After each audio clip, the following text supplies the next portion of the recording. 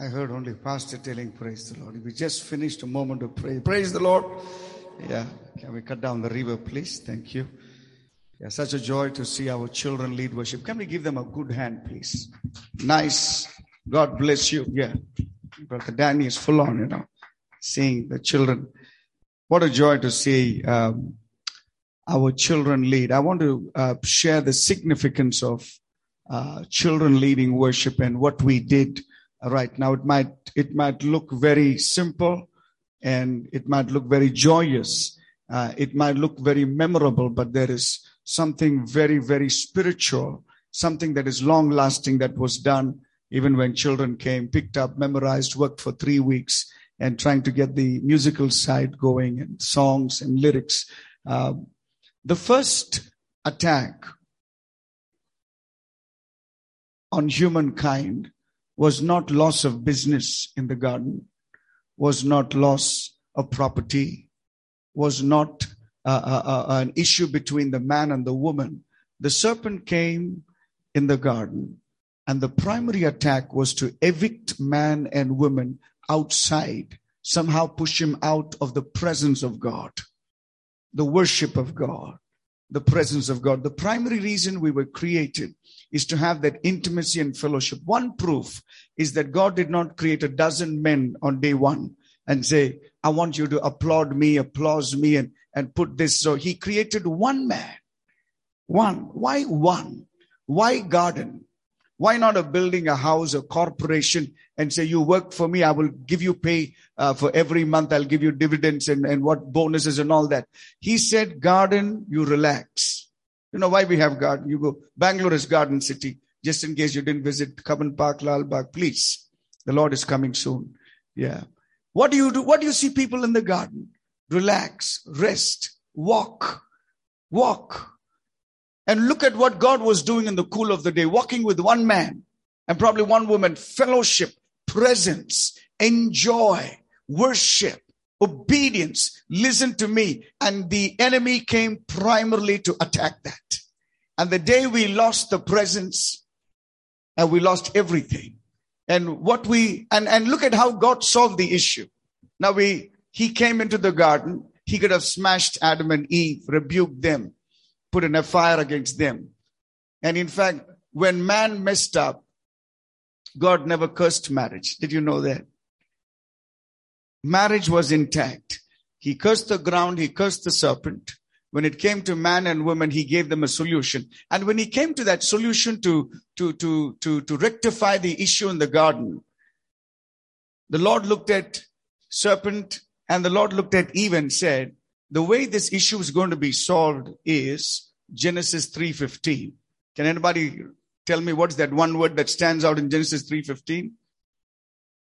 The seed of the woman will take care. The seed is the offspring. The seed of this church is what came up this morning. Those who came, that's the seed. The Lord knew the seed has the potential to propel God has chosen him. Pre-planned, and he said, I've already chosen my boy who will sit, and that boy is there. The oil, the Spirit will touch him. There is never a verse in the Bible which says the Spirit of God departed from David. All over again from the mouth of David, Jesus quotes Psalm 110 verse 1, I think. Then you have from the mouth of David, Peter quotes and says, Judas is gone, someone has to be anointed. From the mouth of David, there are verses, anointed scriptures and song that come from this young boy, rejected by men, chosen by God. Why? God cannot work in the flesh. God waited for someone to be birthed in the Spirit and says, this is my boy, rise and anoint. But Lord, you see he's dark. Lord, he's ruddy. Oh my Lord, nobody is vouching for him. He does not have a popular opinion. I've chosen him. I've chosen him. I pray that we'll go back with this verse, everybody. Long after David was left the earth and kings had come and 400 years of darkness and Jesus came to his ministry. Paul begins to preach in a newfound land and says, after removing David, his life is crisped in this verse. Some time ago, pastor preached on David. David, their king, God testify. I pray as you leave today, you'll contemplate if there's one line that God will pronounce on you. What will that be? There's only one man who had on his epitaph the man after God's own heart. One man alone in the Bible. Concerning David, God, I have found him. I found, not Samuel. I found, not daddy. I found, not the brothers. I found, not the elders. I found him there in the secret place. I'm praying. As much as our children led worship, we will worship. As much as they will pray, we will pray. They will be birthed in the school of prayer. More than clapping and applauding and cheerleading about the mantle of Elijah, may they have the sackcloth of Elijah to seek and pray. Because that's the place the next king is. Nobody knew. A man after my own heart. I like that last line. He will do everything I want him to do. Not what he wants. Huh? Many will come in my name, whatever agenda they did. No. I cannot work like that. Whatever I want to do, is there any soul on the planet that can execute the matters of my heart? And that person was born. Nothing of the flesh. What did David do to impress God? Huh? Did he kill a giant? Was he valiant? Was he muscular? Was he born in a royal lineage? What is it that impressed God? Backyard worship. The day he walked in, there was no perfume. It was ruddy, smelly, dark, and whatnot. He walked in, the Lord already already saw. I've chosen. He will do everything I want. Can I be found in that place? Can I be featured? Will you be featured in that verse? Shall we all close our eyes?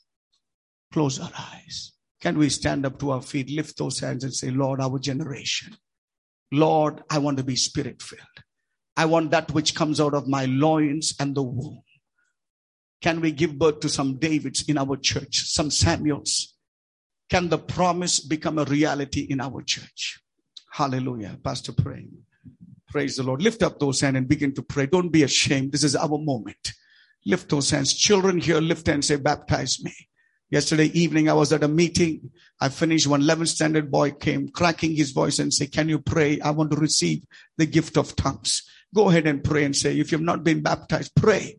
Don't celebrate silence. Pray. Oh God. Is there a cry to say, Lord, the promise over my generation? Hallelujah. Thank you, Jesus. Thank you, Lord. Praise you, Jesus. Hallelujah. Praise the Lord. Praise you, Lord. Praise you, Father. Thank you, Lord. Thank you, Savior.